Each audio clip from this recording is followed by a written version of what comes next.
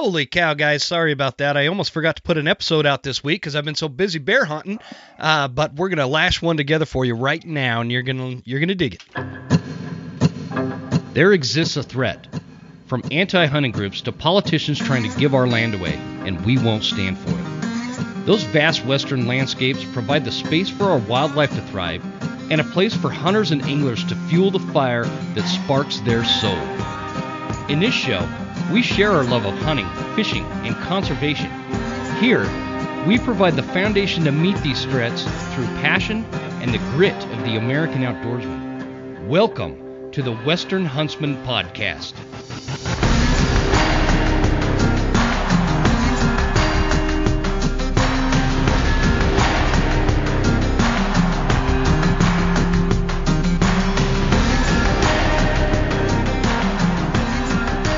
Ladies and gentlemen, welcome to this episode of the Western Huntsman Podcast. This is Jim Huntsman, your host, coming at you from the Broken Tines studio right here in Clark Fork, Idaho.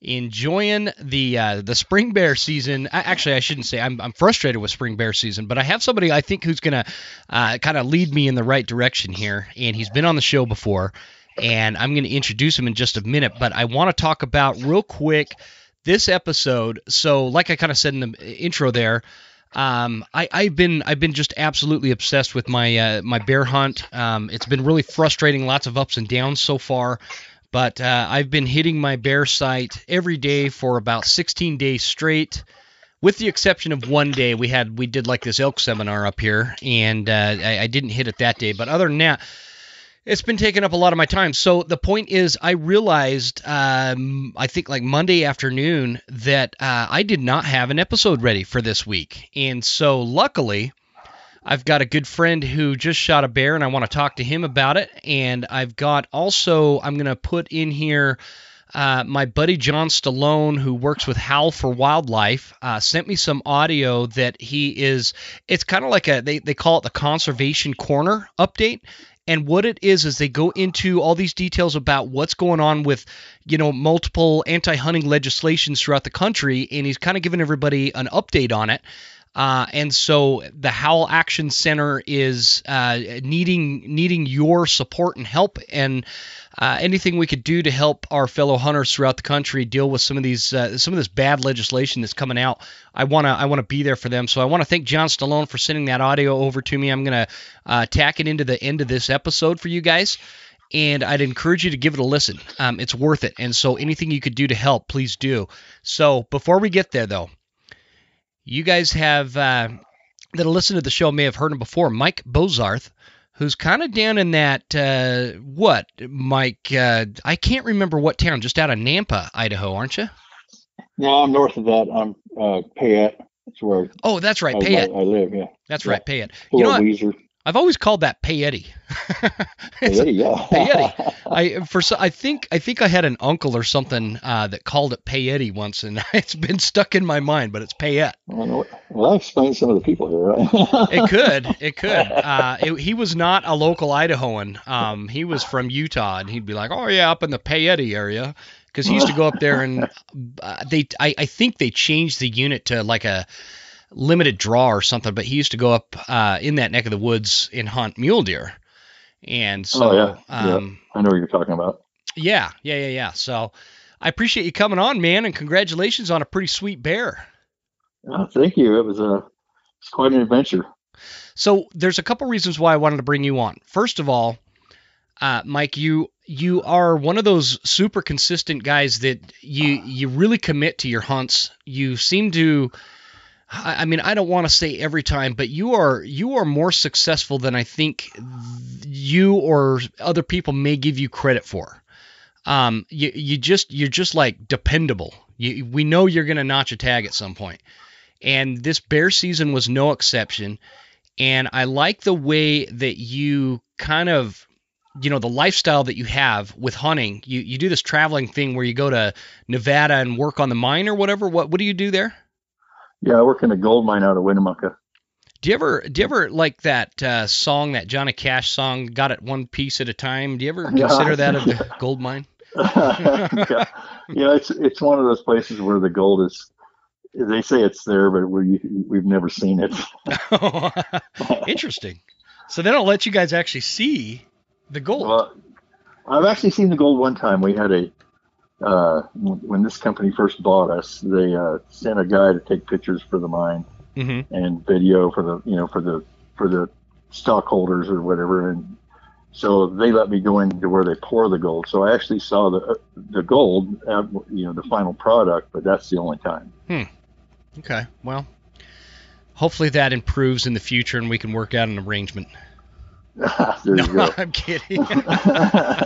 That's so anyway, what I was saying is you do that, you travel a lot, you're on the road a lot. In fact, I feel like every time I post an episode, you comment on there, I got it all downloaded and ready for my road trip, because you're constantly on these road trips and coming back and forth. But then you get home and you do a lot of physical fitness training, you do a lot of obviously, you listen to a lot of hunting podcasts and a lot of homework, and you're just solid, man. You're just like, we can kind of cash the check before it's even written, knowing that you're out there, and it's super cool. That's putting a lot on it there. I don't know that I'm particularly a good hunter. I just think I refuse to quit. So yeah. But there's got to be, see, I'm like that too, Mike. I am not a great hunter, but I put in the effort. Like if I get a bear, I have until the 30th, which today is what, the 22nd, I think. Yeah.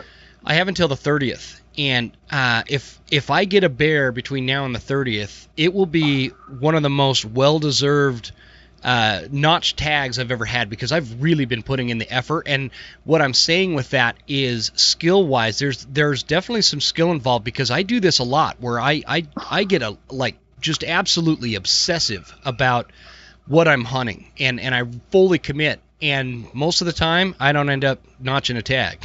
And so you do the same thing, but you actually notch tags. Yeah, I don't know. And the time thing for me is so much a factor, because there's obviously stuff up to do around here, and I'm gone half of the time, and so I might have one day to run up on the mountain and put out bait, and then I may not be back for 10 days. Yeah. And so my setup has to be done accordingly, and I have to pretty much take what I can get too. I don't, I'm not after any specific animal. And like this year, I wanted a brown one, a brown color face, and that's what you got, right? Yeah. Mm-hmm. It's funny you say that. I was, when I started out, and I think it's because of how many bears I had coming in on my barrel last year. I set a barrel, and I mean, I had 15, somewhere around 10 to 15 different bears coming in all the time, like all hours of the day, all this stuff. So I got kind of cocky about it, and I set this barrel, and I sat out there. I passed on a couple of small bears that have come in, and now I'm kicking myself because we had this storm come in like a week ago, and ever since then, I'm not seeing that one bear, and he's not teeny, but he's not a big bear. But at this point, we're getting down to it. I'd shoot him.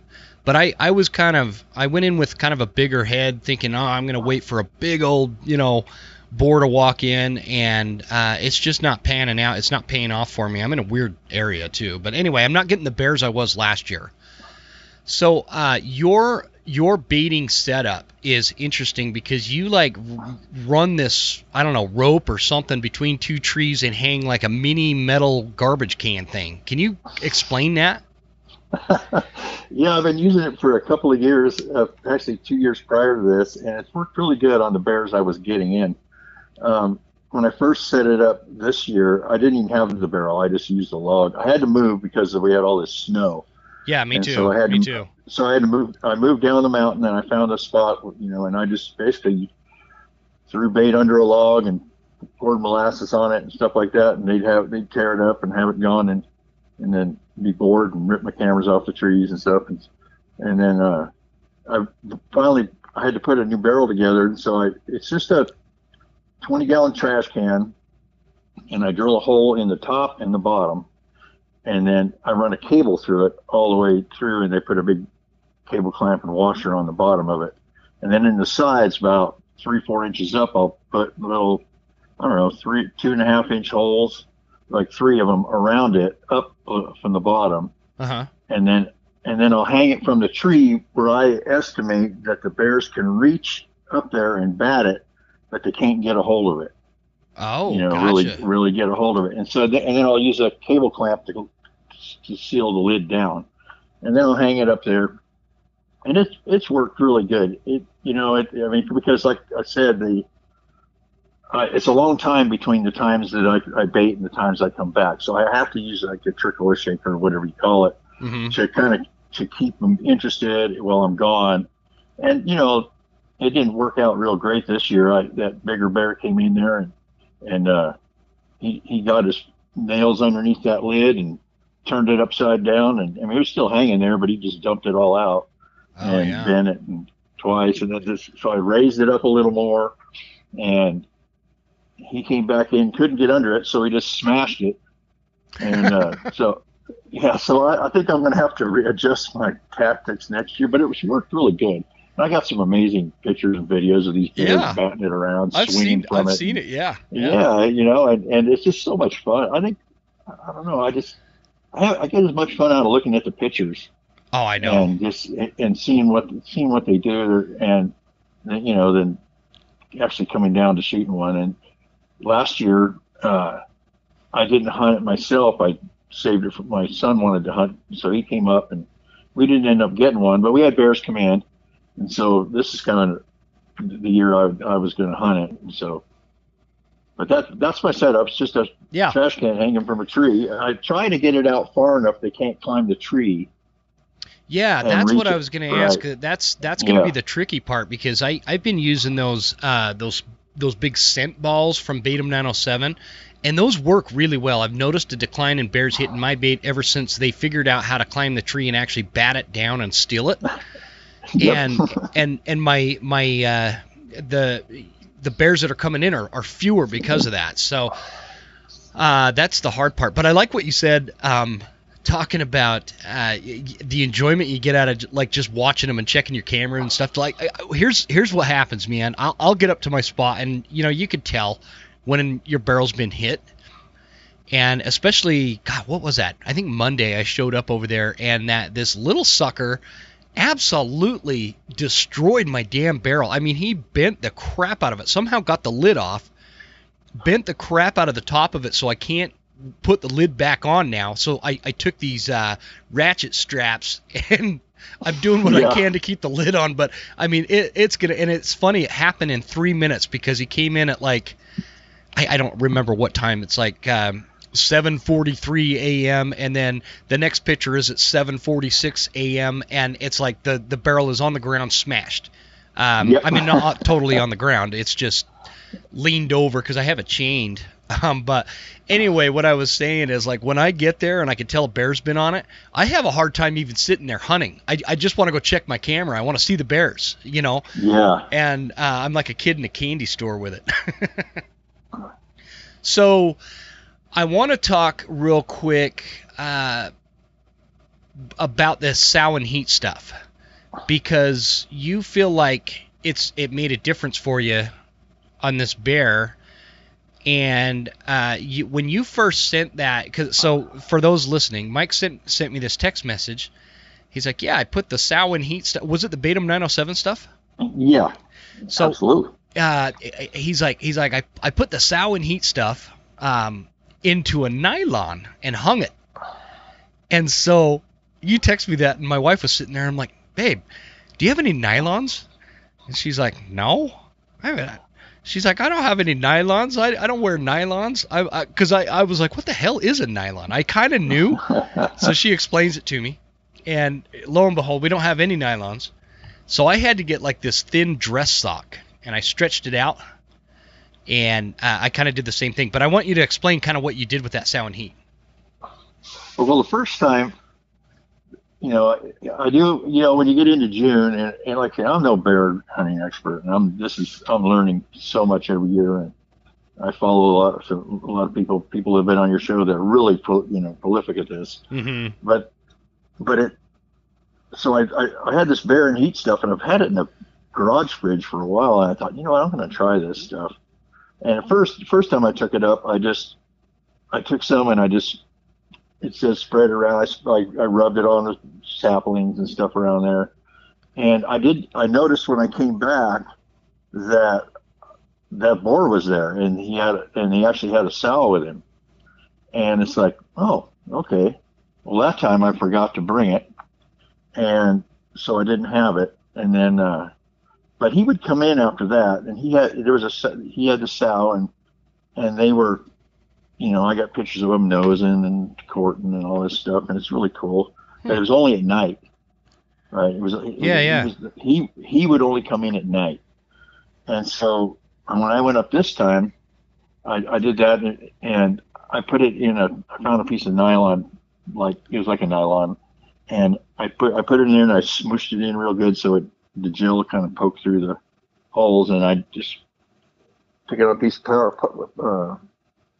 paracord and tossed it up in a tree branch, about 8 feet up in the air, and I rubbed some on the saplings, because I really only had 2 days, and so I had the day I baited, and then the next day I had dedicated to the hunt, because it's a long ways for me to go over there, and so so it was worth it. It was worth a shot to me, and so that's what I did. And lo and behold, he came in. Of course, he came in after. He came in. I don't usually get bears coming in right away after I bait, but it was worth a try, and because of my time thing. And I don't know, it wasn't 6 o'clock or 6:30. I had my first bear come in, and he was a boar too, but he wasn't big Jake. He was big. He was a big good Jake. He was a good bit. Yeah. Big Jake. And so I'll tell you about Big Jake here in a minute. I don't know if you wanted me to get into the actual hunt story or what. Yeah, go for it. Go ahead. Yeah, so I think it had something to do with the bears, the boars starting to come in, because I don't typically have these big bears. I have the 2.5, 3.5 year olds, and I don't usually get a big bears coming in. And especially this year, I find out I have a outfitter down the mountain that was also baiting. Oh. And I'd never seen a soul on this mountain. How far from your bait was his bait? Probably about a third of a mile. Wow, pretty close. Okay. And it's on it's 20 yards off my trail coming up the mountain, and I didn't even realize he was there. I baited, and then I came down. It was the week before, and I came down and I don't use the same pack for baiting and hunting, and so I came down. I was switching out all my gear into my hunting pack, and I see this movement off to my right, and 20 yards away, I see a bucket go up onto a log, and I went, what? So I walked over there, and hey, we introduced ourselves, and yeah, he's turned out to be an outfitter. That he goes, how long you been baiting up here? I said, about 4 years. He goes, oh, anyway. So we talked. Real nice guy, really polite. He says, well, I got one hunter coming in, maybe this week, and then we're out of here. And I said, well, I won't be here for a week anyway. So anyway, I didn't realize I was competing with him for bears, right? Yeah. And so, but it worked out, and so I baited, and I put out that scent, and I traded my gear out and got in my blind, and I'm tired. I packed bait up, 2 loads of bait up plus my gear that day. It's a hump up there for me, and so I'm tired, and I'm sitting there, and I look, and I see a bear, and it's a good bear, and I was, I gotta admit, I was cold already because I'd been sweating, and I just started, something I don't normally do. I just started shaking, right? It's like, I don't know, man. Something. And I it's not like I don't get, a little buck fever now and then, and stuff like that. But I mean, I was literally shaking out of you probably heard my teeth chattering. Oh, wow. Because, I was shaking, and partially, and so he came in, he took his time, and I sent my son an inReach message saying, I got a good bear, big bear. So he comes in the back, and I don't know if you've seen the pictures of how the barrel's hung. He came in the back side of it, and all I had was his head and his front of him, and I didn't have a shot, and I didn't want to take a frontal on a bear. I don't know how that works, and maybe it'll work. I'll do it on an elk, but I haven't even thought of it on a bear. So anyway, there was something he didn't like, and he ran off the way he came, and so I went, wow. So I was settled down, and then I don't know, it was probably an hour later, this other bear comes in, and he ended up coming around the front right where I wanted him. Mm-hmm. Anyway, and then I'd like to say I made this beautiful shot, or beautiful execution of the shot was, but the execution was not. Oh, go ahead. Go ahead. What do you mean by that? Because I was, while you were talking, I was getting back on your Instagram because you were talking about coming in from the back, and I'm just trying to get a visual. Are you on that one picture where you've got the two trees, your trash can is hung, and there's a bear standing up messing with it? Are you behind that angle, or are you behind the bear? Yeah, that's like a side angle at it. So you're like, if I was standing there in person, you would be off to the right. Yeah, I would be directly facing the spread of the two trees. Gotcha. Okay. I got two cameras and they're both on that one side, but one's more so than the other. Yeah. And so when the bear's standing up, you can barely see the barrel behind it because of the trees in the way. So I'm more direct in line with the two trees. Okay. Got it. And what did you mean by you made a good shot, but the execution wasn't there, or something like that? Oh yeah, and this is where I put myself on blast here. I use a ground blind. Yeah, and you're bow hunting, just to clarify. Yeah, this is archery hunting, mm-hmm. and I use a ground blind for a couple of reasons. One, I don't like being up in trees, and the other, I don't like being up in trees. Yeah, that's the same with me. I have a third reason, Mike. I'm a cheap bastard, and I don't want to buy a tree stand and then have somebody steal it. Yeah, well, the ground blind works good for me, except for I learned a very harsh lesson last year when the bears run out of bait and they get bored. Oh, and yeah. if you leave your ground blind, it is very vulnerable. And so now when I do it, I have to take it down, hang it in the tree, or something. Yeah. And so, but when I sit down in the blind, so I have to set it up every time. So there's a risk there too, because it's something new on the landscape. Yeah. But it didn't seem to care.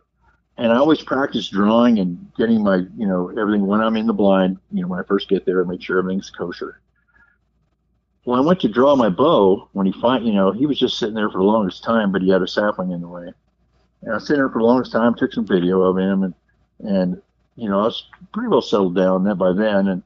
And I go to draw my bow, and I'm having trouble drawing my bow. And it's like, so I know it's not, I've drawn my bow 3 or 4 times in there already that day, so I know I can do it. Mm-hmm.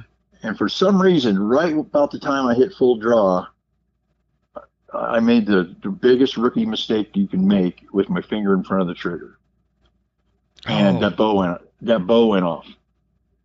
And you know what happens when you do that normally, right? It flies into the oblivion. Yep. Right. I center punched him. Oh. That arrow center punched him, and he went down like a rock. No kidding.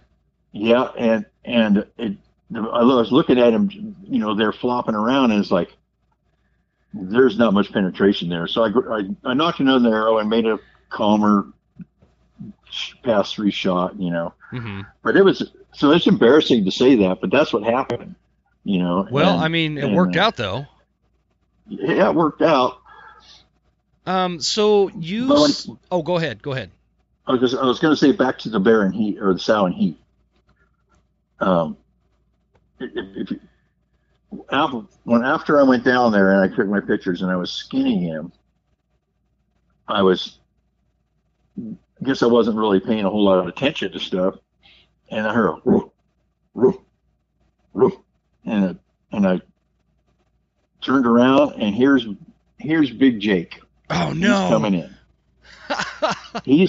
He is coming in, just taking his time. Could care less that I'm there, and I'm standing underneath that tree with the sow and heat at the branch, skinning that bear out. And he saw you, so he's kind of huffing and puffing at you. Yeah, he was huffing, and he just snapping his teeth a little bit, but he wasn't aggressive, you know. Huh. And but he caught me off guard, you know. I mean, you know, coming up from behind you when you're bent over. Yeah. And so he got about. Good thing he didn't think you were a sow. Yeah, you know, I'm standing in it, right? You know, and the threat never really occurred to me, but what did occur is, like, if I had waited 20 minutes, then you know, this guy would have been there. Yeah. And but because I didn't expect him. No way of knowing that. No, and you know, and like I always say, I never pass up a shot the good Lord puts in front of me. Yeah. And so I was perfectly happy with this barrel, and my phone's on the ground. I got gloves on. I can't get any video, you know, and that's what I'm thinking, right? Well, I'd like to get a picture of this, right? Yeah, that'd be cool, you know, man. But he got to about 35 yards, and I decided that was enough. And, you know, I said, "Hey, bear." And he picked his head up, he looked, and he wasn't sure what I was or didn't care. And he just, you know, I smell something really good over there, and there's something that's in my way. So he huffed a little bit, and then I said, "Hey, bear," and he just wandered away. He didn't, and then he went back off about, I don't know, 80 yards and watched me for a while. What time of day is this? This is by then, this is like 7:30, 8 o'clock. AM or PM? PM. Oh, okay. So he came in the daylight, which he hadn't done before. And so that's what led me to believe that he smelled something. Yeah. That he would, you know, and like I say, I'm new. I'm really learning so much about this, and I've heard other people talk about bears coming in and watching them while they're, you know, taking care of a bear. So you didn't have like a second tag? You could have whacked him too? Oh no, down here we just got one. Oh, gotcha. That's different? I didn't know it was different down there. Like, yeah, I can get a second bear tag. Yeah, I think you North Idaho guys can have to get 2 bear tags, and we can only buy one. Yeah, I'm pretty sure. I haven't bought one yet because I want to, you know, kill a bear first. But if I do, and the reason is, Mike, is I feel like this bear hunting, specifically the baiting, because of the advantage you have and the opportunity you have to watch these bears and learn. It's quickly climbing up the rank for me in terms of what my favorite hunt is. I don't think it'll ever replace like September archery elk hunting, but it is like I am enjoying the shit out of it. Like I don't even want. I'd be bummed if I shot a bear like today because I still have over a week left, and I enjoy it so much, and so that's why I didn't shoot those little ones that came in, you know, and not that because I'm not picky. I always like what you said I think it was like the first time I had you on the show. You said my trophy room is my freezer, and I really like that statement because I'm like that too. But my biggest thing with me being picky when I first started, right now I'm shooting the first bear that walks in. But what it has been is I didn't want to end my bear season. So anyways. And I'm right there with you. It is very high on my list. Yeah. I it's so funny too because most of my hunting life, it's not like I was opposed to bear hunting. I just had no interest in it. I'm like, I don't want to go bear hunting. What am I going to do with a bear? You know, blah, blah, blah. I don't want to learn a whole new thing. And I spend so much time during elk and deer seasons. Like, I don't want to add another one. Now that I'm getting older, I've got a lot more free time in terms of, you know, my kids aren't little anymore, I guess, put it that way. So I can spend a lot more time in the woods. In fact, I take them now. And I didn't realize I had a misperception as to what bear hunting was. And I didn't realize, like, it's an adventure. And I don't care if you're running hounds or if you're baiting or you're spot and stock. All of it is a ball. Because I did some spot and stock before I can get up to where my bait site is.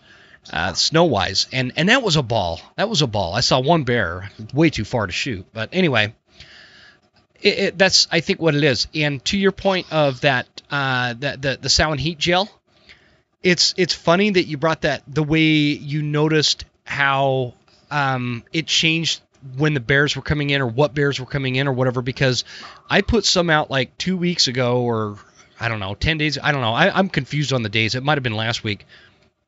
The day I put some out, I was telling you this before we recorded, I spread some out on a tree or like a log, and that next morning I had those 2 big boars come in. And then it rained and kind of washed it away, and they haven't been back since. So I haven't reapplied that, and so now I'm like you, man. This is only actually my 2nd year baiting and my 3rd year actually taking bear hunting serious.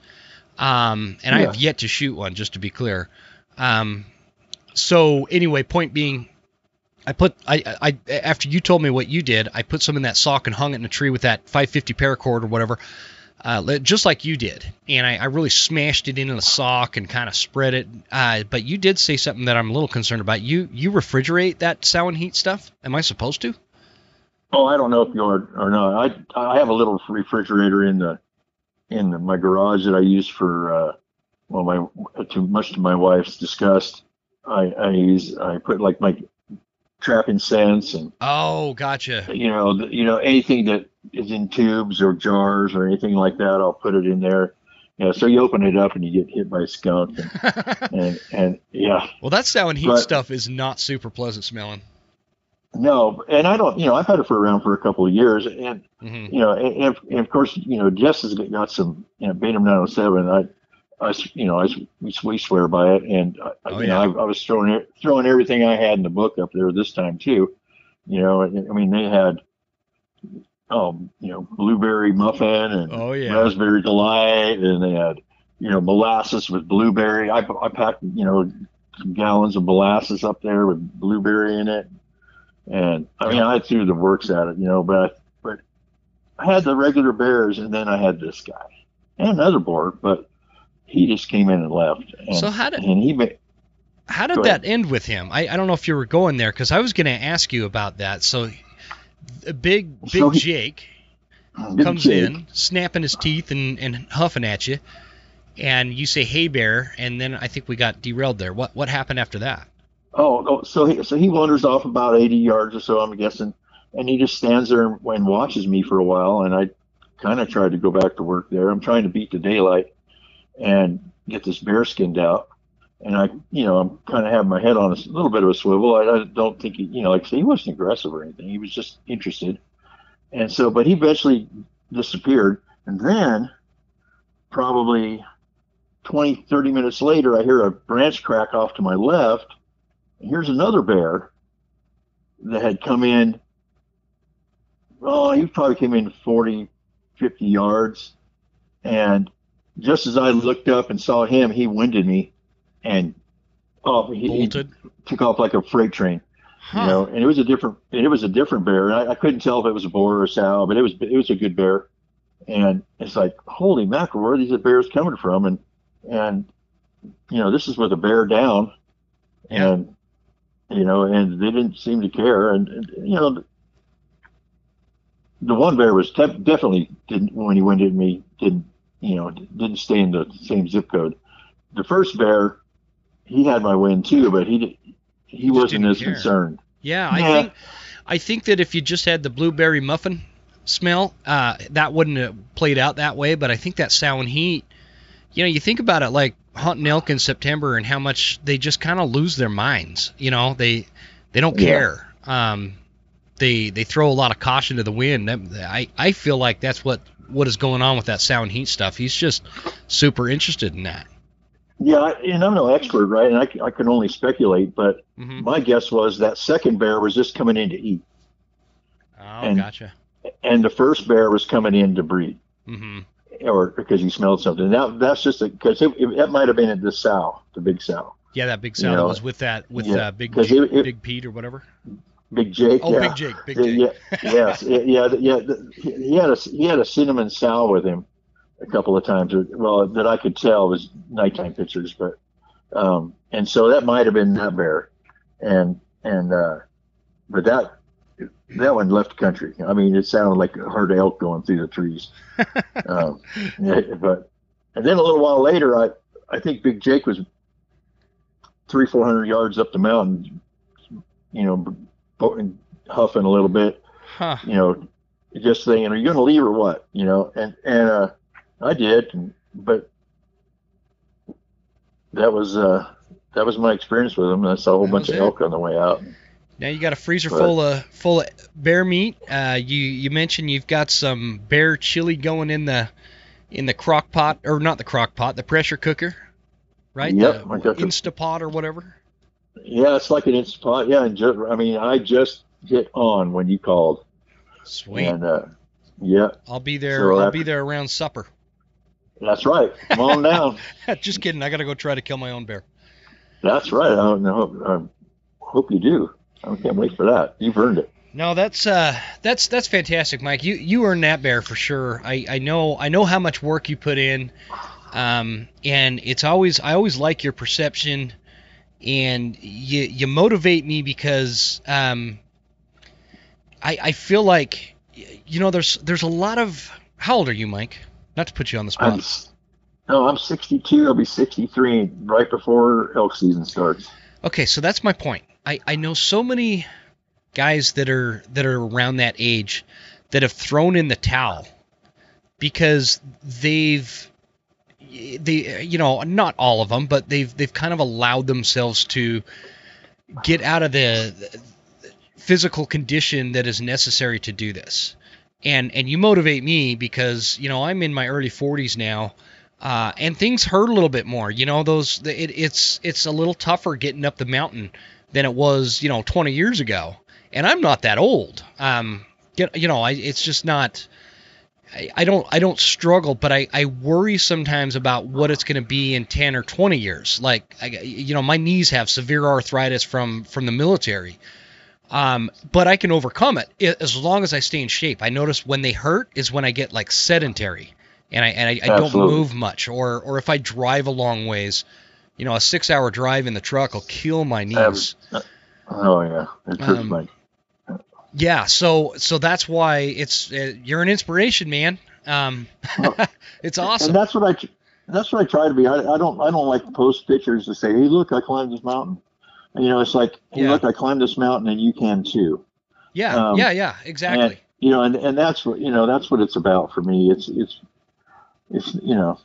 There's nothing braggadocious about what you do. You're just showing what you are doing and making people understand that, like, it's this mentality, if I could do it, you could do it too, kind of thing. And that helps. I mean, that helps a lot of people. And I know there's folks that, that I know personally. I mean, they're not even as old as you, but they won't even hunt anymore. Because they're worried about their physical condition, or they're so out of shape that going 100 yards from the truck uphill they just about kill over, and it's sad. I just don't want to be like that ever. I want to be like 80. Well, I don't know if I'll live that long, but if I'm 80 and I'm still walking, if I'm still walking, dude, I'm going hunting. And so, anyways. And it's not, if I quit doing stuff, and I think my wife, bless her heart, she's extremely patient with me, and as far as, my hunting and stuff like that. And I try to be really respectful, especially bear season. I try to only go on days she's working and stuff like that. Now elk season, well, all bets are off, but that's a block of time there. But if I was to just quit and shoot, back in October, I had pneumonia, I could have quit right there. But, that drove me, and I think that's what I try to help show is you can do anything up there. Or, there's so much to do if you really want to do it. Yeah. You still playing guitar? Occasionally. I'm staring at it right now. I've been thinking of some songs like that I want to write about when I'm up on the mountain, and everywhere I am, there's hunters everywhere, and I want to say, "Thank you, Randy Newberg," or some song like that, Or a really good song is, "Thank Big Jake, he wasn't thinking I was a sow while I was bent over my bear. Yeah, you know, all sorts of country songs come out of this stuff. There's lots of them, you know, and it goes back to that time thing, right? It's like, you know, it's like, man, you got to make time. I pulled out the guitar the other day, man, and I was thinking of you. We were around the campfire and playing, just, you know, screwing around, playing music all night long. It was just me and my wife, and I thought, man, it'd be cool, like if you lived closer, you can hang out around the fire. We could play music all night. It'd be fun. That'd be awesome. And then go kill something the next day. Fun. Yeah. That's right, or pretend to, or go try, or try. Look, you know, I mean, at least try. Yeah, you know, look for mushrooms or whatever. Yep, we can at least go out there and talk shit about all the other hunters that are out there. That's right. Well, Michael, I appreciate it. I know this is kind of short and sweet and quick, but I got to get up to my barrel, man. I'm gonna go spend the rest of the day up there, but I'm gonna put this episode out. I appreciate. I loved hearing the story. What are you waiting for? Yeah, no, I just wanted to hear your story because I was super excited when I found out you got one. And what was that, Monday? Yeah, it was on Monday. Yeah. Yeah, Monday night or whatever. And so you posted that you'd got one, and I think I didn't even see it until I got back off of my barrel. And super exciting. So I appreciate you sharing the story and saving me from totally forgetting to post an episode this week because I'm too busy bear hunting. That's why. Nothing wrong with that, right? Yeah. People will understand. Yeah, man. I hope so. I think during the next hunting season, I'm going to record a shitload of episodes in August, and that way I don't have to do them in September while I'm gone because I always stress out about that. So anyway. All right, brother.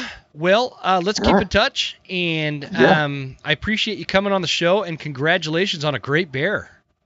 Oh, thank you. I'm so blessed. I'm just so grateful and blessed just to be able to do these things that so many others can't do. Well, we're all blessed to know you, brother. Yeah, I'm glad you called. Let's take a quick break to give our show sponsors some well-deserved love. Let's start with Scree Extreme Mountain Gear. High-performance hunting attire and gear. Scientifically tested camo patterns. Complete layering systems.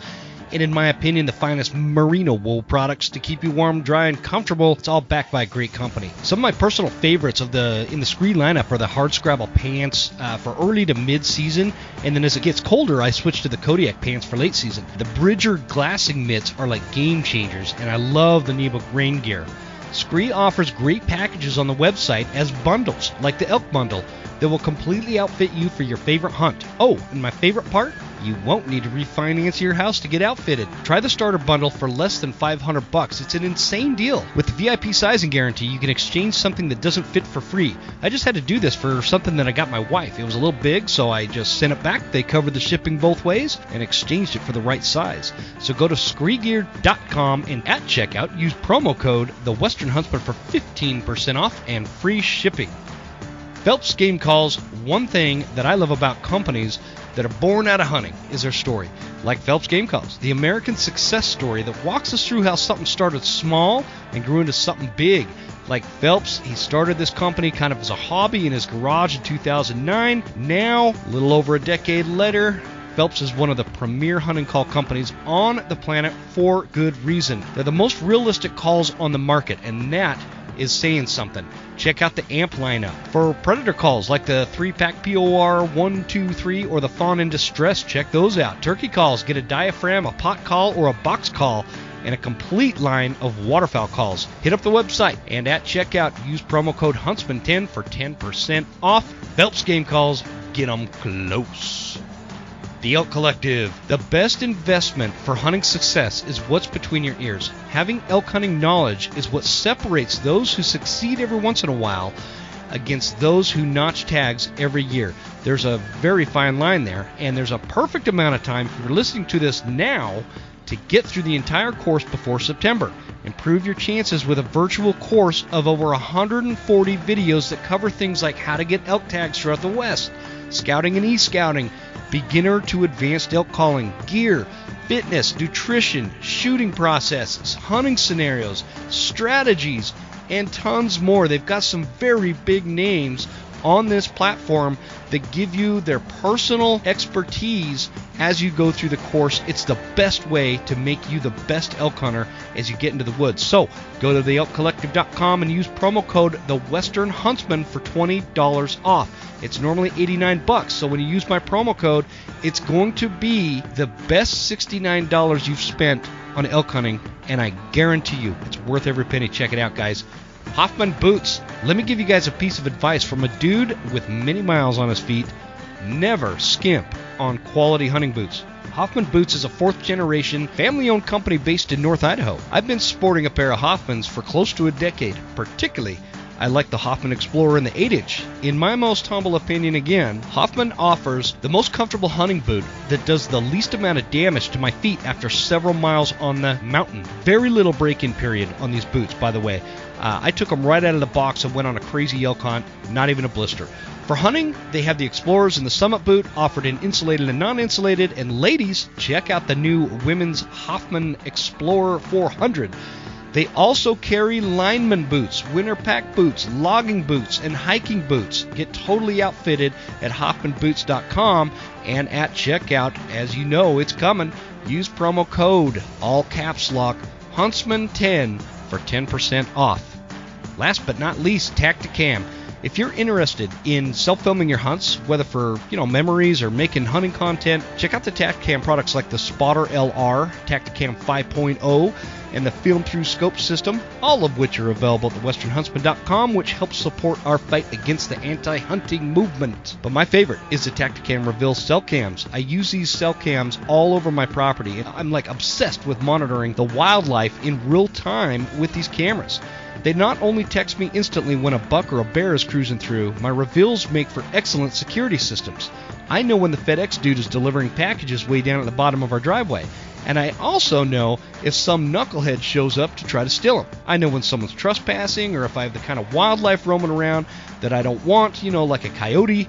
And I quickly react with my cat-like reflexes. Great for trappers, great for hunters, security, anything, guys. Check it out at tacticam.com because I don't have the reveals on my website right now. Let them know I sent you. Tacticam.com. Let's get back to the show. Here we go.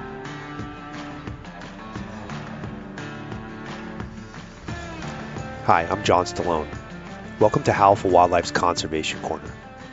Your favorite host has stepped up to support your hunting and fishing heritage by agreeing to share our message on their platform. Each month, we will be releasing a show discussing the current issues surrounding hunting and fishing. So be sure to thank them for all they do, and thank you for tuning in. Now let's jump into this episode. Hi, welcome to Howl for Wildlife's Action Center Review. I have Travis Hall with us on, and Travis is one of our bill researchers and content writers, and so he has hands-on experience with the current bills we are working on in our Action Center. So what's going on, man? Hey, John, how's it going? Appreciate you having me on here today. Yeah, absolutely. I think moving forward, now we're doing this this Action Center review once. I think we're going to be doing it like once a month, and okay. So we're going to probably have you on more often since you're directly involved with them. So awesome. Yeah, I'd love to be on whenever the need arises. Awesome. So I guess let's get a little quick rundown about you, so people know who we're talking with, and then we'll jump into some of these actions that we're working on. Awesome. Yeah. I'm a freelance writer, and I write primarily about hunting, fishing, conservation related content. Obviously I write for you guys in the Action Center quite a bit here lately, and do a lot of writing for Meat Eater as well. And I've had a few articles in Field and Stream here lately. So I do that. And then I also report for some local publications. I'm based out of Montana, Western Montana. So, I'm writing about hunting and conservation for a few local outlets as well here. So awesome. Yeah. So we got a bunch of stuff going on still, which is crazy. I didn't think this late in the season we would have this many things going on, but typically bill season's like January through April for the most part, and here we are mid-June. Yeah. So let's talk about this. The North Carolina bear one. We'll start off with that, and if you could give us an overview of that bill, and then we'll kind of dive into it a little bit. Yeah, so that bill, it was basically a response to an action by the North Carolina Wildlife Resources Commission, which is just the state agency that administers the wildlife there in North Carolina.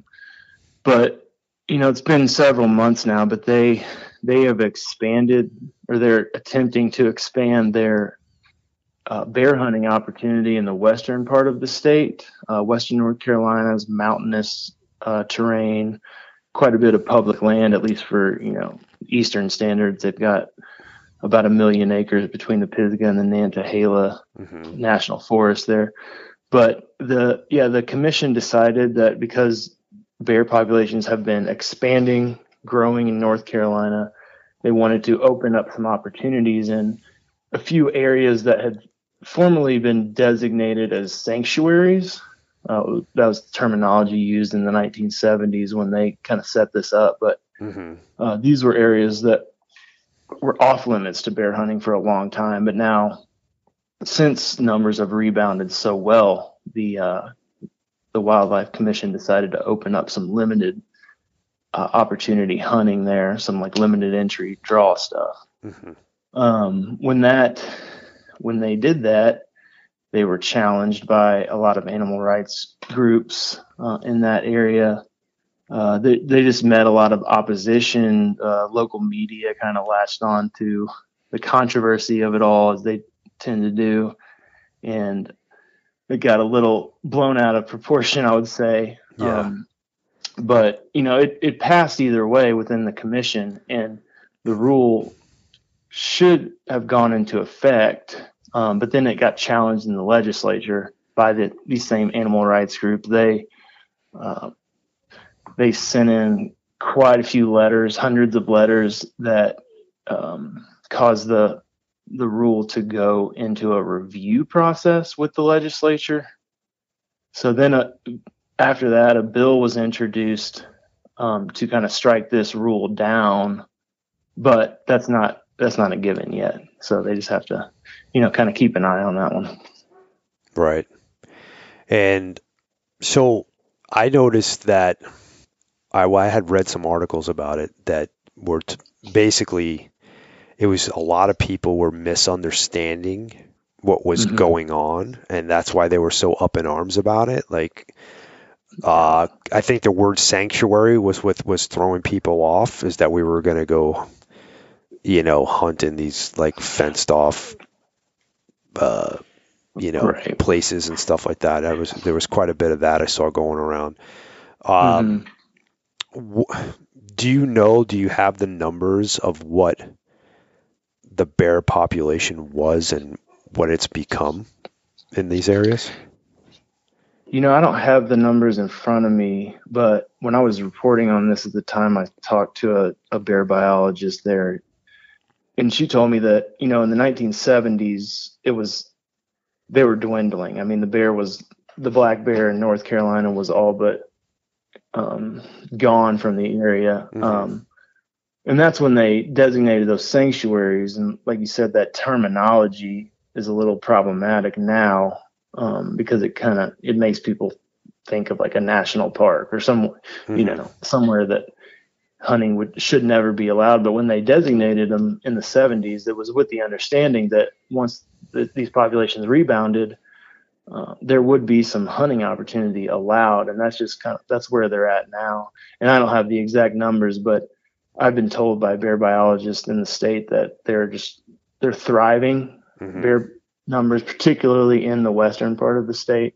And this was just designed to kind of address that and manage that population, because human bear conflict seems to be on the rise there. particularly near the Smoky Mountains. Yeah, I remember now.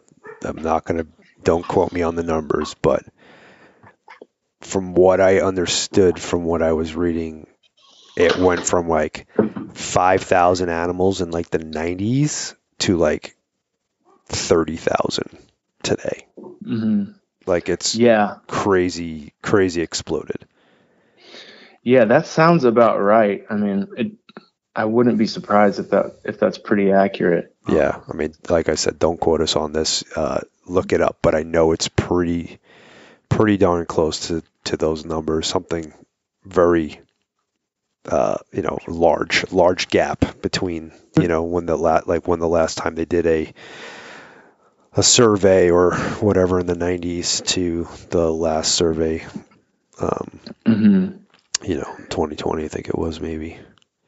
Yeah, but and I mean what they're proposing to do here is pretty limited, really. I mean they're just, I think it's like 3 or 4 of these. They're now calling them designated bear management areas. The commission officially changed that terminology away from sanctuaries, but I think they're only opening 3 or 4 of them for some pretty limited lottery hunts. Right. So it's not, they already have a very long-standing culture of bear hunting with hounds there in North Carolina. So they do a good job of managing their populations. I think they're just trying to stay on top of it as it continues to grow. Right. So basically, if they are, it doesn't sound like they are. It sounds like we're probably going to win this one here, but if we don't, there's definitely going to be more bear human interaction, because a lot of that sanctuary area or those designated bear areas are almost landlocked in a way with private lands. Right. So yeah. Yeah. That's the thing. I mean, there is some public land opportunity in North Carolina, but historically bear hunters have seen their access to places that they used to hunt on private land. They've seen that access dwindle just in the face of development and a growing human population there. Which is pretty much the case everywhere. Yeah. You can't escape that. God, these days. Yeah, it's so crazy. So let's talk about the next one here. It's that Utah's got something going on. I think that's the Houses Act, correct? Mm-hmm. Yeah. Yep. Yeah, that's Senator Mike Lee's Houses Act, which I guess was introduced to the Senate in April of this year. Okay. And if you could tell us what that's about. And yeah, basically that is a bill that he has put forth in the U.S. Senate that proposes to take some federally managed BLM land and free it up for purchase by state and local municipalities in Utah, where he's a senator in Utah. So it kind of focuses on Utah, but it wouldn't be exclusive to Utah. But it would basically make those lands affordable to the municipalities, which would then be required to sell that land to developers specifically for housing development. So that's federally managed BLM land across the West that would potentially become housing developments if this bill were to go through. Yeah. So, I know it sounds like it might be pretty obvious, but let's talk about how that affects us and maybe get into the long-term implications of that for wildlife. Yeah. I mean, if the bill were to go through, it represents pretty significant risk to wildlife habitat, obviously, not just in Utah, but all over the Western U.S. These animals rely on on public land for all kinds of things, from just their natural everyday forage to winter range. So once you start taking land out of public hands and putting housing developments on it, which this is what this bill proposes, then you obviously have that habitat loss that comes along with that kind of thing. And then there's a big loss of access for hunters and other outdoor recreators that have traditionally used this type of land. So it's kind of twofold between the habitat loss for our wildlife and our loss of traditional access to these lands. Yes. So, I mean, this is not just a Utah thing, right? So we could potentially, as hunters and sportsmen, are potentially lose thousands and thousands of acres that are open for us to hunt. Right. And yeah, I mean, sorry, go ahead. With that, obviously comes the ramifications for the wildlife using that landscape, because we already know, especially like mule deer are very affected by defragmentation of their landscape. Right. They're not as adaptable as the whitetail or whatever that'll sleep underneath your back deck, because that's how they are. And right. Mule deer just don't do that. I mean, some of them do. Some of them kind of grown up that way, and you'll see that in like Estes Park area and stuff like that. But this is bad. This is a very, very, very bad bill. Like, if it goes through, I think this is definitely one that the troops need to rally behind. And I haven't really seen a lot of movement from us on it, to be honest with you. I know from Howl for Wildlife specifically. I'll pull that up right now. Yeah, I was wondering how many signatures it has. Not a whole lot. Almost 2,300, which is when it's something this, egregious or, impactful, I guess is a better way to put it. Right.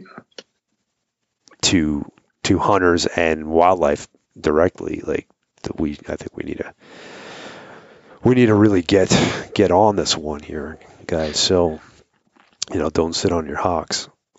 Yeah, it's an important thing to try to fight this. I mean, Mike Lee has a long-standing history throughout his tenure in the Senate of trying to transfer federally managed land out of federal hands kind of into the state, or in this case, local municipalities, where it can then be sold off to private interests. And once it's gone forever. Yeah. And it's access that's lost, and it's wildlife habitat, and both of those things are, already dwindling. So, do you know if BHA is working on that at all?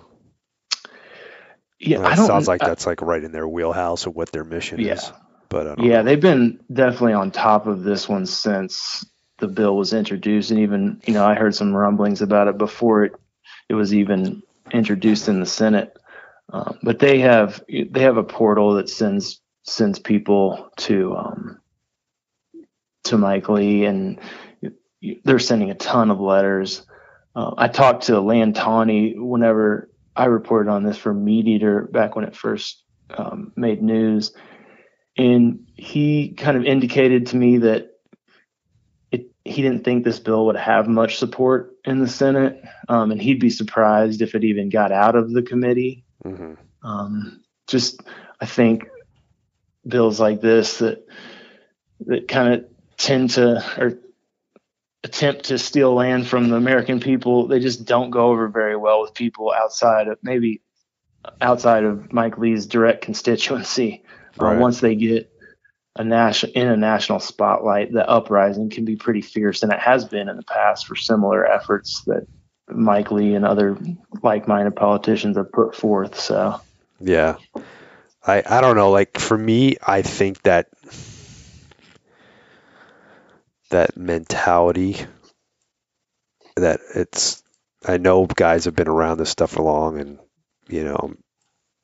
have seen it, but I think that mentality is dangerous to that sit back on your hocks and just, I don't think, or I don't whatever, this is, too outlandish, especially nowadays. Like, I mean, look what's going on in this world. Like, I think we got to be super heated and fired up about every little thing that comes up and just fight tooth and nail. Like, I agree. It's one of the things that drives me insane. Like, to see when I open up the Action Center and I see something like this and there's only 2,400 or 2,300 signatures or whatever. And I'm like, we have 40,000 plus members on Alpha Wildlife or members and users. I'm like, why don't we have 40,000 signatures? Right. We have 16 million hunters. Why don't we have 16 million signatures? Right. We shouldn't be losing anything. We should be working. Like, I mean, it is our goal to start working to get stuff that we've lost in the past back. You know? This lion hunting in California or something like that. We want to be able to work on that stuff. It shouldn't be that hard to just get on here and drop a signature. This is big stuff. Again, I know it seems like it might be easily what's the word I'm looking for? Like brushed off or whatever, but it's like I don't know. Like, there's too much of this stuff going on right now. There's a lot of land issues going on. Matter of fact, we're going to get into this next one here. I want to talk about Jersey. What's going on over there? In New Jersey, so there is a bill, and I believe it's in the New Jersey House, but it basically takes an existing buffer zone for people that are hunting with archery equipment, say. At the moment, you have to be 150 feet from a residential dwelling, I think. With your archery equipment, you cannot hunt inside that zone. But it's going to take that and extend it out to about 450 feet. And, that's just one portion of it. The other, maybe even more egregious part of that bill is that it requires private landowners in the state of New Jersey to inform all adjacent property owners of their plans to hunt that property that they own. So you would have to send a letter to, or somehow inform your neighbors that you plan to deer hunt on your property, and then before you could go through with your hunting plans, you have to receive some sort of receipt from those neighbors, which is absolutely ridiculous. Yeah, it's crazy. I mean, I know this is not necessarily. I mean, it does affect public lands too, and I'll get into that in a minute. But to me, think about this. Let's say I'm a guy that owns, I don't know, 3 acres, which doesn't sound like a lot, especially us Western guys. 3 acres is nothing, but you're talking to a guy that hunts a 5-acre lot, has hunted 1-acre lots for whitetail back east many, many times.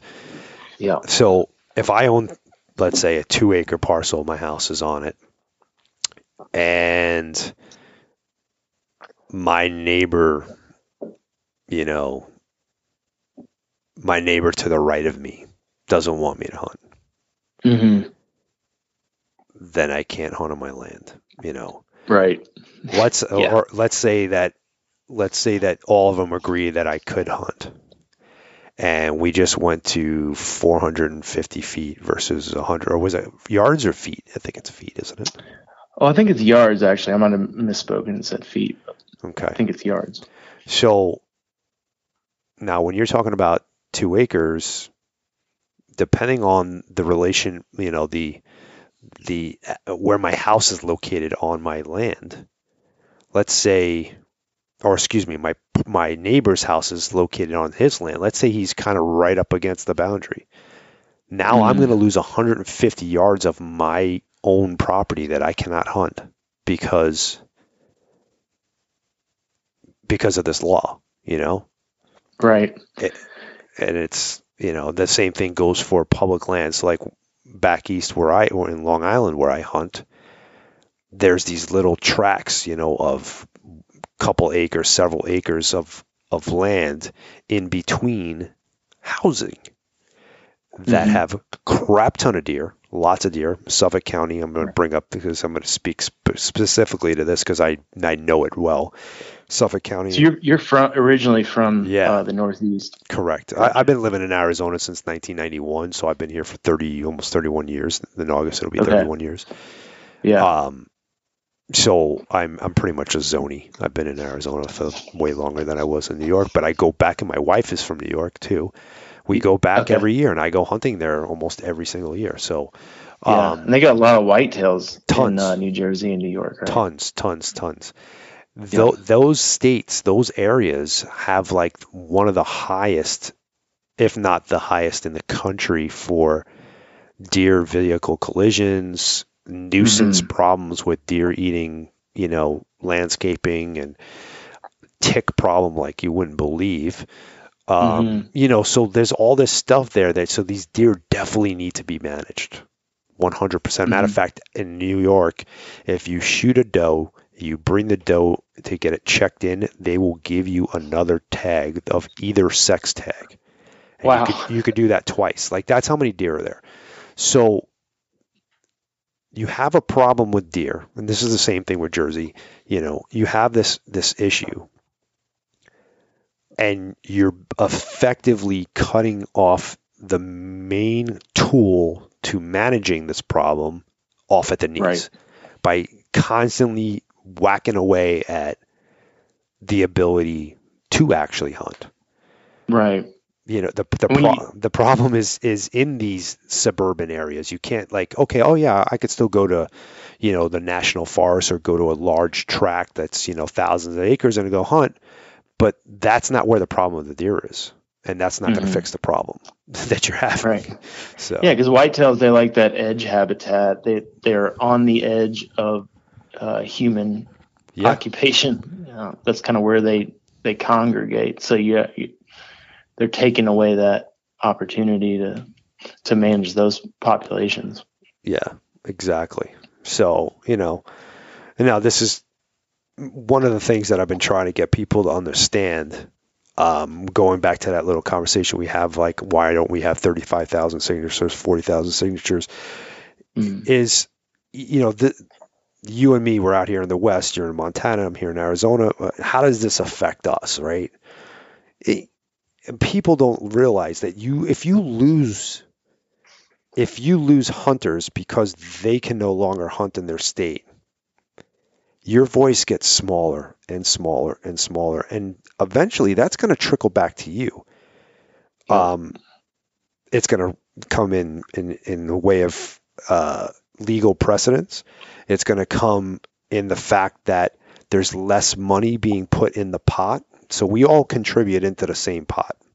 You can't think of it as, you're not doing it as in a state level. You are at certain, tag sales or whatever, but when it comes to Pittman Robertson and stuff like that, that is a large pot that the whole country puts into, and then it gets divvied up. Well, that pot keeps getting smaller. So people need to understand that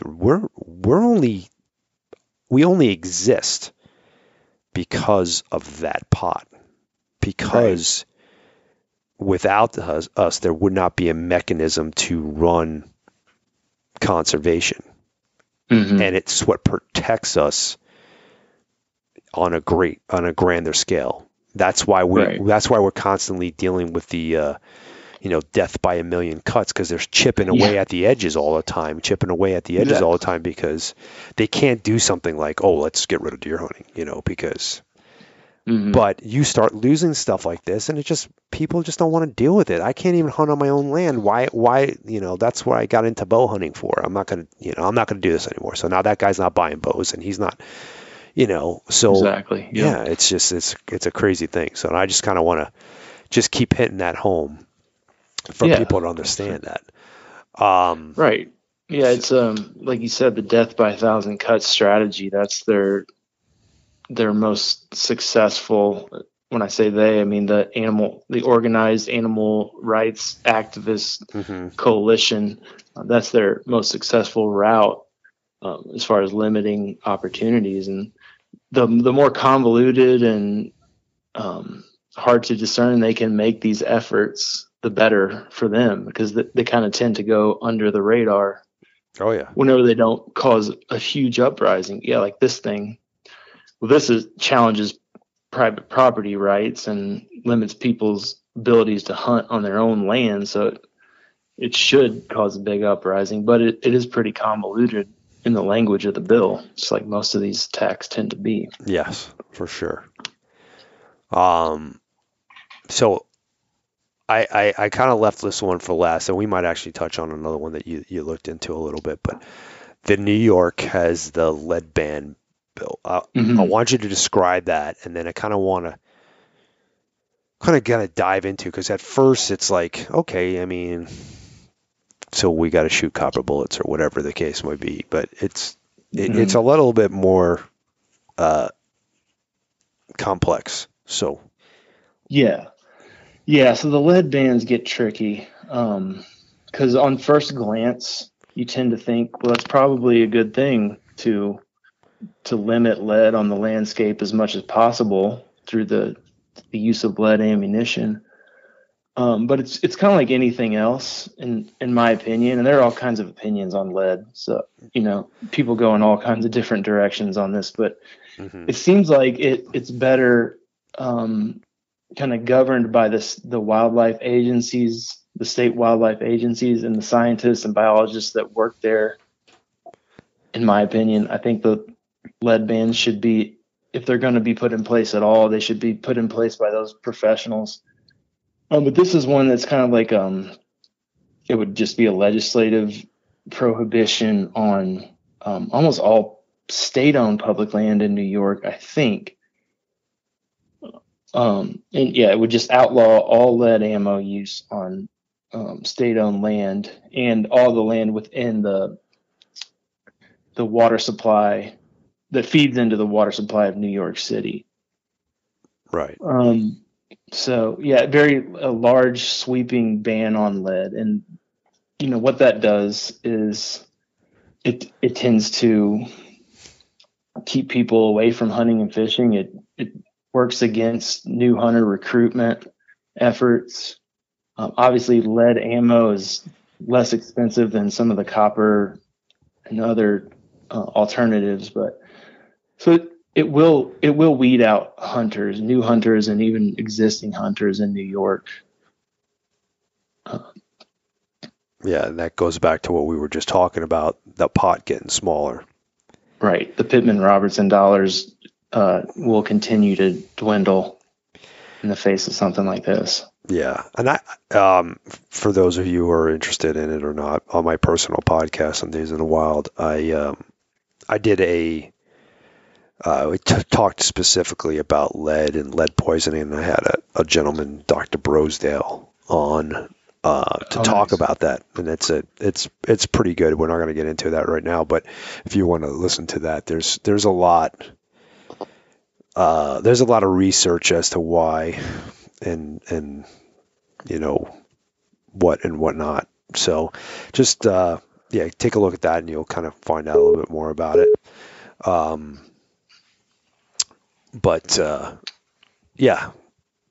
So the lead ban, it's on the grand scale of things, is not a good thing for us, I guess. And I don't know if it doesn't seem like that, at least not this particular attempt to regulate lead. That's not to say that ammo shouldn't be regulated in certain circumstances, because there's a lot of good science that that shows that, raptors, such as condors and bald eagles that will ingest lead fragments from gut piles will ultimately die from that toxicity. But again, I think it goes back to, we need to empower our state agencies to make these decisions and not use these sweeping legislative efforts, because they tend to get co-opted, just like everything else in the legislature that has to do with hunting. Mm-hmm.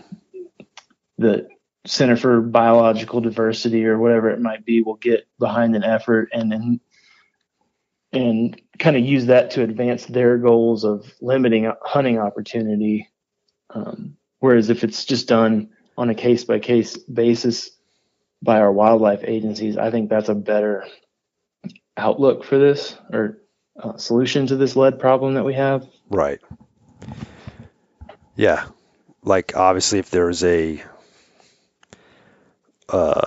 area that is specifically, I don't know, California condor or whatever, where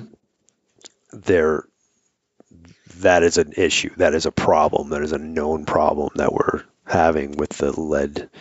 And right. Yeah. And then you mentioned the water supply. We've already eliminated lead from waterfowl hunting. Federal, exactly. That, like, those make sense to me, but to go shoot a deer in the woods, right, that you're not going to have a condor in there, or it's not open country where you're even going to have vultures or raptors or whatever. It doesn't seem like a prudent thing to do, Yeah, but, and with the water supply issue in particular there in New York City, or New York State, the water that feeds to New York City.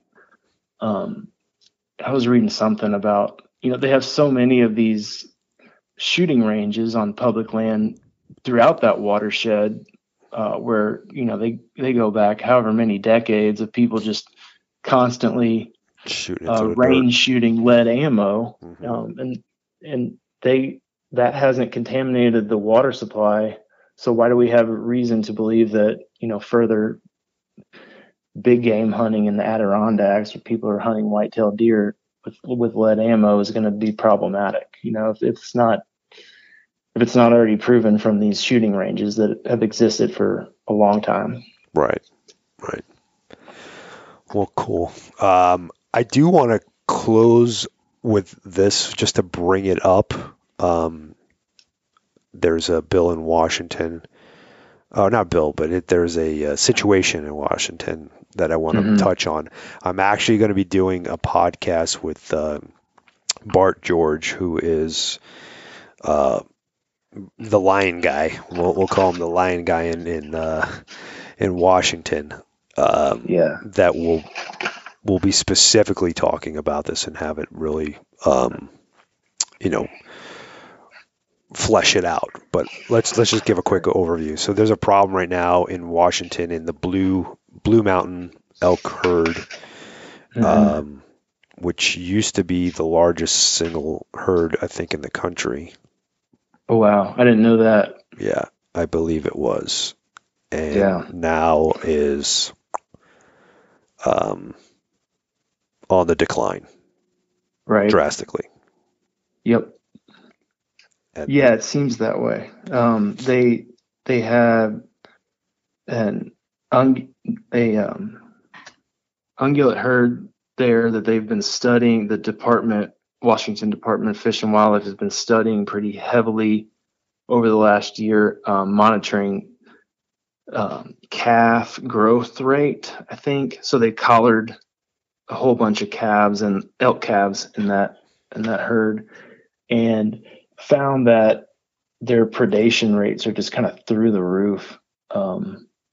Something crazy, like, I don't know, 80% or more of these calves had succumbed to some form of predation, and a pretty huge number, portion of that was attributed to mountain lion predation.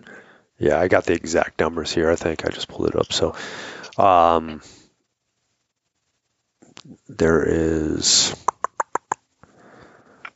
hold on a second here. Oh, I thought I had it right in front of me. I'm sorry, guys. Trying to find out how many they collared. I think they collared 125 animals. Yep. And 92 of them or something like that was, I don't have the numbers exactly, but I have 90, I want to say 92 of them were killed by predation. Or I'm sorry, there was only 9 alive or something like that. Yeah, I think that's what I'm seeing. Yeah, 9 of them survived. 9 of them survived. Okay, and 77 of those deaths were directly related to mountain lions. Okay, yeah, I think what I have is 77 were as a result of some form of predation, but 55 deaths were attributed directly to cougars. Okay, yep, you're right. That's exactly it. Sorry, guys, we should have had our numbers. I wasn't prepared to talk about this one, but I know I wanted to touch on it real quick. Yeah, and the rest were black bears, wolves, and even determined that 1 or 2 of them were killed by bobcats too, right? Yeah, I think so. Yeah. So they got a big predator problem there, and right now there's a proposition to add an additional lion tag, and so there's some people out there that think, well, that's just not going to do anything because we don't even meet the quota. But if you look at it from the standpoint that this is one of the things that we need to check, the box that we need to check, it's not going to hurt anything to be able to get another lion tag there. It's not going to hurt anyone. Heck, it might even help by putting some more money out there. Okay. Exactly. Are we going to be taking more lions if people get more tags? I don't know. Probably not. There's a couple of people that said, you might see 5 or 6 more lions taken out a year. Well, 5 or 6 more lions. If you do the math, let's say 6 lions times 52, that's 312 animals, ungulates that you just saved.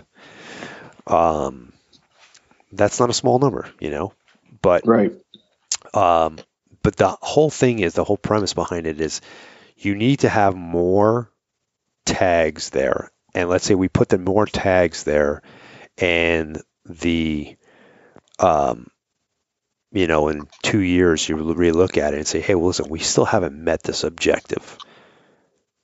Now let's go to the next step. Let's allow hound hunting again, or let's allow, because you can't hound hunt there. Right. Yeah, it's been outlawed since the 90s, I think. Yeah, they followed suit with California. So, but it's like you can't make changes, or you can't hope that everything's going to change in one shot. But if you do this, now you have something to point to. You're like, look, we even increased the lion tag. We're still not getting there. What can we do? What tool can we use? We know this is effective. Let's do that. Right. So you have to have those steps to point to, and I don't think people are understanding that. A lot of people with up in arms about it, saying, "Oh, this is just like a shell game. It's just going to make people feel like we're doing something and we're not doing anything with it," and yada yada yada. So from my perspective, and Howl's perspective, this is just a necessary thing that we need to do to go to the next step. Right.